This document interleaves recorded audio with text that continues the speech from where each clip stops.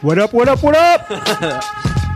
On this episode of Seeking Wisdom, we're going to talk about one of our favorite topics, work-life balance, and the myth of work-life balance. Shit don't exist.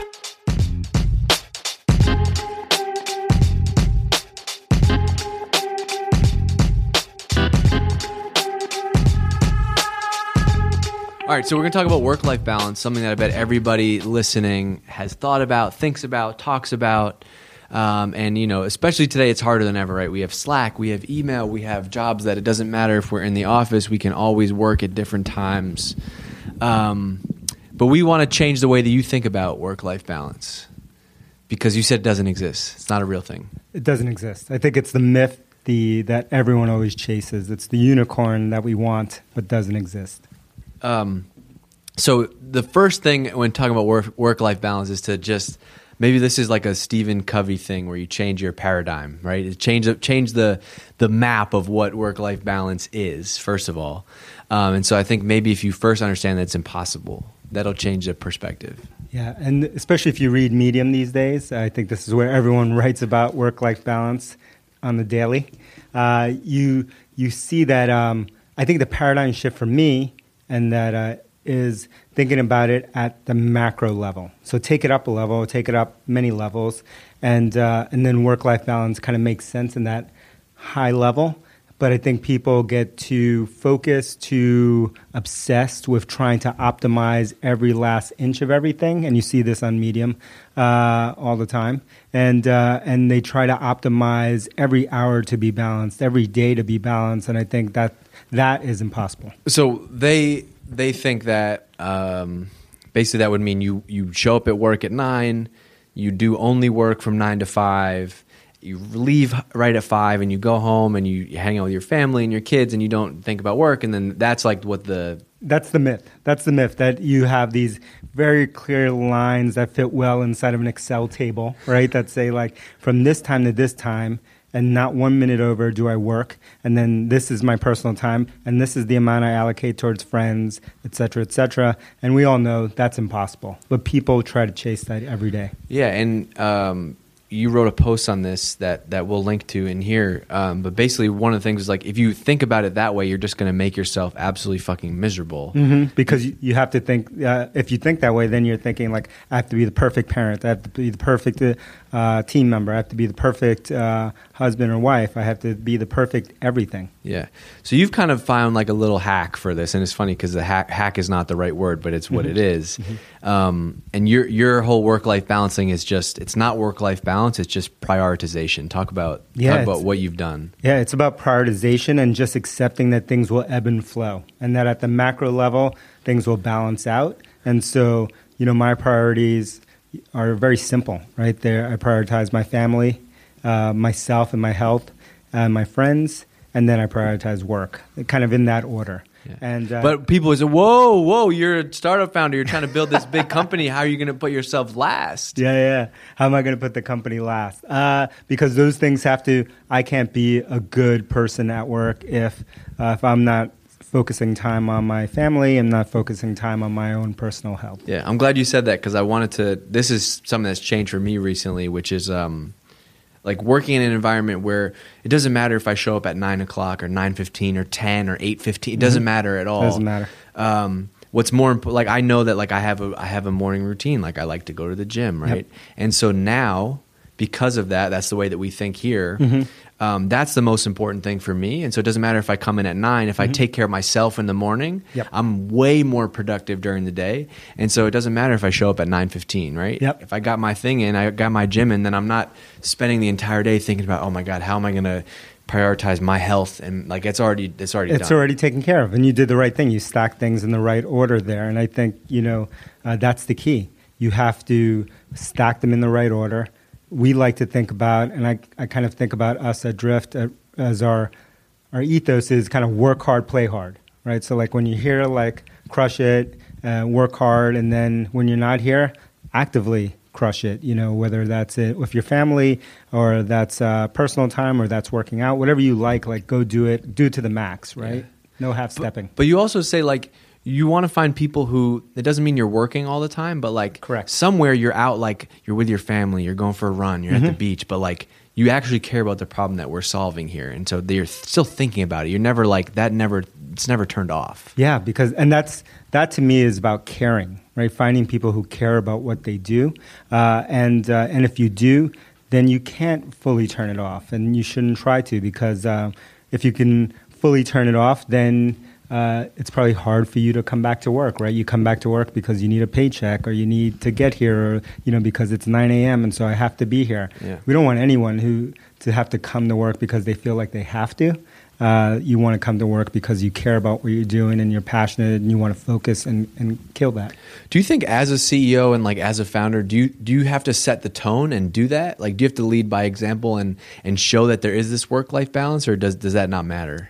I think it matters, especially in the maybe in all sizes. I think it does matter, and so I think I have to set the tone. I don't know if I do a great job at setting the tone, right? And that's okay. I'm always trying to improve. So sometimes maybe I work too much, or I'm around too much, or not. I don't know. I don't know how people see me, but I know that I'm striving towards setting that example. The other thing that I think we talk about a lot that might have it has a huge impact on work-life balance and prioritization is the big rocks. Yes. Like it's huge. It is funny how we talk about this stuff so much, and they all kind of like they all play together, yep. right? And so work-life balance, I think, is easier if you have the priorities right. Yep. I think they're so. I think we've never talked about it this way. Yeah. But they're so intertwined. If you're focused on the big rocks, on the big things that you have to do each day to move the ball forward, whether that's in your health or at work or in your personal life or family life, whatever it is, then you're naturally going to prioritize the right thing and probably spend the right amount of time on that. And then people who focus too much on the small rocks are usually the people who are, and those are things that are not material, that are not moving the company or yourself forward, probably spend a lot of time trying to achieve this elusive balance and try to fill their day with lots of small rocks that they can fit, again, in their spreadsheets and their to-do lists or whatever, chock full of little small rocks that actually aren't meaningful. The big rock thing also, it kind of unlocks like this whole other level of freedom too, I think, right? If you say, okay, here's my one thing for the day, or here's my one thing for the week. Once you get, if I say, okay, right now I'm working on a marketing plan for our Zapier integration, right? That's my thing I set the next 2 days. Yep. If I got that done, awesome. Great. Amazing. Yeah. And I'm like, my wife texts me and she's like, hey, you want to meet up for a drink at 4:00? Guess what I'm going to do? I'm going to go do that. That's awesome. Someone texts me to go to drinks at 4:00. It's not going to actually happen. Yeah, not going to happen for me. But the point of that is like it just goes back to prioritization, which is. And big rocks was new for you. So how do you think about big rocks? It's hard. I still struggle with it every day because I feel like I make a list that is 10 big rocks. Yeah.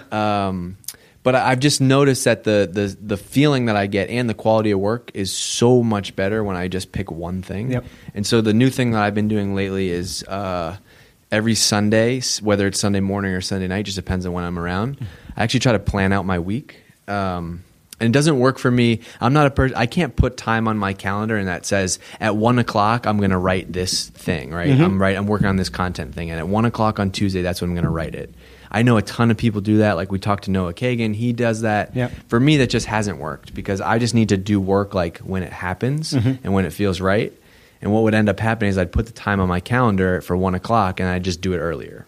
I think what you're experiencing is more normal, and I think that's why people try to be more like Noah, right? Try to put themselves on a schedule, and I think you really need to listen to yourself and your body and know when it's right and you have that feeling. Yeah. And but I think that's scary for people because it's hard to measure. And just like you focusing on big rocks versus small rocks is when it's working, you feel it, and it's hugely empowering for you. But you still struggle with maybe having too many big rocks. So how do you know when it's right?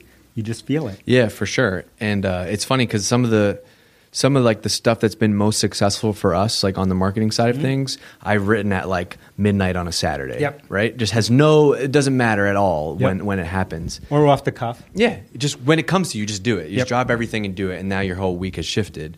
So yeah, now I write out like every Sunday night I write like 4 to 5 things, the big goals that I want to get done. for the week. And that just keeps me level set, right? It's like, if you don't do anything this week, you got to get these 4 things done. Yeah. And there's an important thing there that you mentioned, which was, there are sometimes things come up and you just jump on them. And those have been some of our bigger things as well. Yeah. And like 2 words I'm saying a lot to people who are in the other side of putting everything on the list is cognitive load. And I keep saying cognitive load. I was saying that to one of our designers, Elise, recently, because we were talking about some little tiny minor change that we've been talking about for a long time. And she was checking, what Trello card it was on and what list and prioritizing this and that and moving. And I just kept saying to her, cognitive load. And she was like, what? I'm like, it would have been faster to do the thing that we've been talking about than all the energy of putting it on lists and moving it on lists and prioritizing and moving in this. Sometimes you just got to be able to use your gut and say, I'm just going to do this right now. It's on no list, but I'm going to do it right now. It's going to be easier for me to do it right now than to put it on some freaking list. Yeah, and those are the things that after you do them, like you feel, there's certain things that you do and they feel amazing after you've done them, and those are the types of things. Yep, totally. You had an idea, you just completely blew up your day and you just worked on it. Yeah, because you spend so much time on this load thing. Even if you put it on a list, now you have to remember that it's on a list. Now you're thinking about it, when you shouldn't be thinking about it. Oh, like I got to get back to that thing. And it's like, wow, you just spent more mental energy, burned it, than just doing the thing. Right.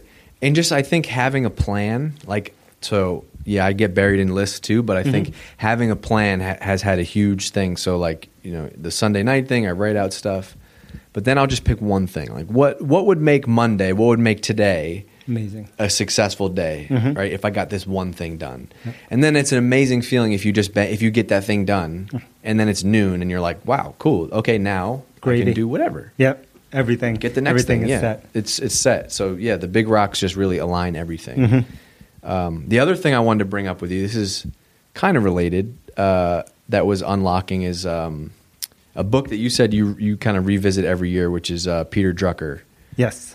Managing Oneself. Yeah. Yeah. It's a little book. It's kind of like a pamphlet, really. Yeah. And everyone should buy it. It costs $5, I think. Like 30 pages. Yeah, it's 30 pages long, and you can revisit it. And it's just like the title says. It's a book about not managing others, but learning to manage yourself. And everything in there you probably know at some level. But every time I recommend that book to someone or I reread it myself, something new pops out of that little 30-page pamphlet. Can you guess what the big thing the thing that changed me from that book?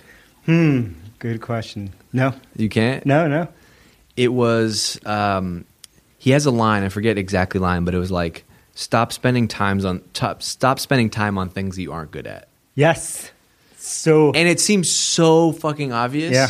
But that was like a complete game changer for me because, and his whole point is like, it's going to take you longer to get from not good at something to mediocre for something brand new than if you just focus on something you're already good at and try to get great at it. So that's just completely changing. Like, whether it's you're not, math isn't your thing or you're not a spreadsheet person or like design isn't your thing. Like just forget about that stuff. It's so obvious but so hard. This is why Dave's ahead of the ball because he read that and that book is so important and he got it. It took me like a decade to figure that out. Well, that's the one thing. I'm sure there's other things. Yeah. It took me a decade to figure that out the hard way of just repeatedly trying to get better at things that I wasn't naturally good at, and then just figuring out like I'm only ever going to be mediocre at any of these things. What's something that you stopped trying to get better at? Oh yeah, managing things on lists. Back to that. yeah, definitely. I saw I read every book, GTD this and that, and I tried every system and to-dos and whatever, and I just kept putting more stuff on lists and organizing and geeking out about the list. I talk about this stuff because I fall into the trap just like everyone else, and I have to remind myself. And then I realized I'm never going back to these lists. I'm never using these lists, and I just don't think this way. And so I had to throw it away. But that was an area that I saw everyone around me who had personalities that were good at the list building thing, or at least on the surface it looked that way. Now I can look back and think like they weren't actually very effective. They were just good at list making. Yeah, I think that 90% of the stuff that I write down, I don't ever go back to. Same. And I think it's good to write it down. I'm not against writing it down. It's just don't get obsessed or panicked or anxious about doing it. Writing it down is awesome because you get it out of your brain. Yeah. Right. So yeah, work-life balance. It's not true. Change your mindset. Yes. It's not true. It doesn't exist, and I think we need to stop chasing it, and you're going to be a lot happier once you do. Cool. That's a good wrap for today. Let's wrap it. What do we want to tell the people to do, though? We need reviews. We need reviews. Come on, you're holding back. I keep hearing a lot of people. I keep getting emails about people listening to the podcast week after week, and I know, I'm talking to you. You're not reviewing. Let's get a 5-star review. Awesome. Yeah, leave a review. The easy way to do it, you can just go to our website, seekingwisdom.io. And if you write a review, we're going to show you on that page, too. That's right. We're going to put your lovely photo on that page. Cool. See ya. All right.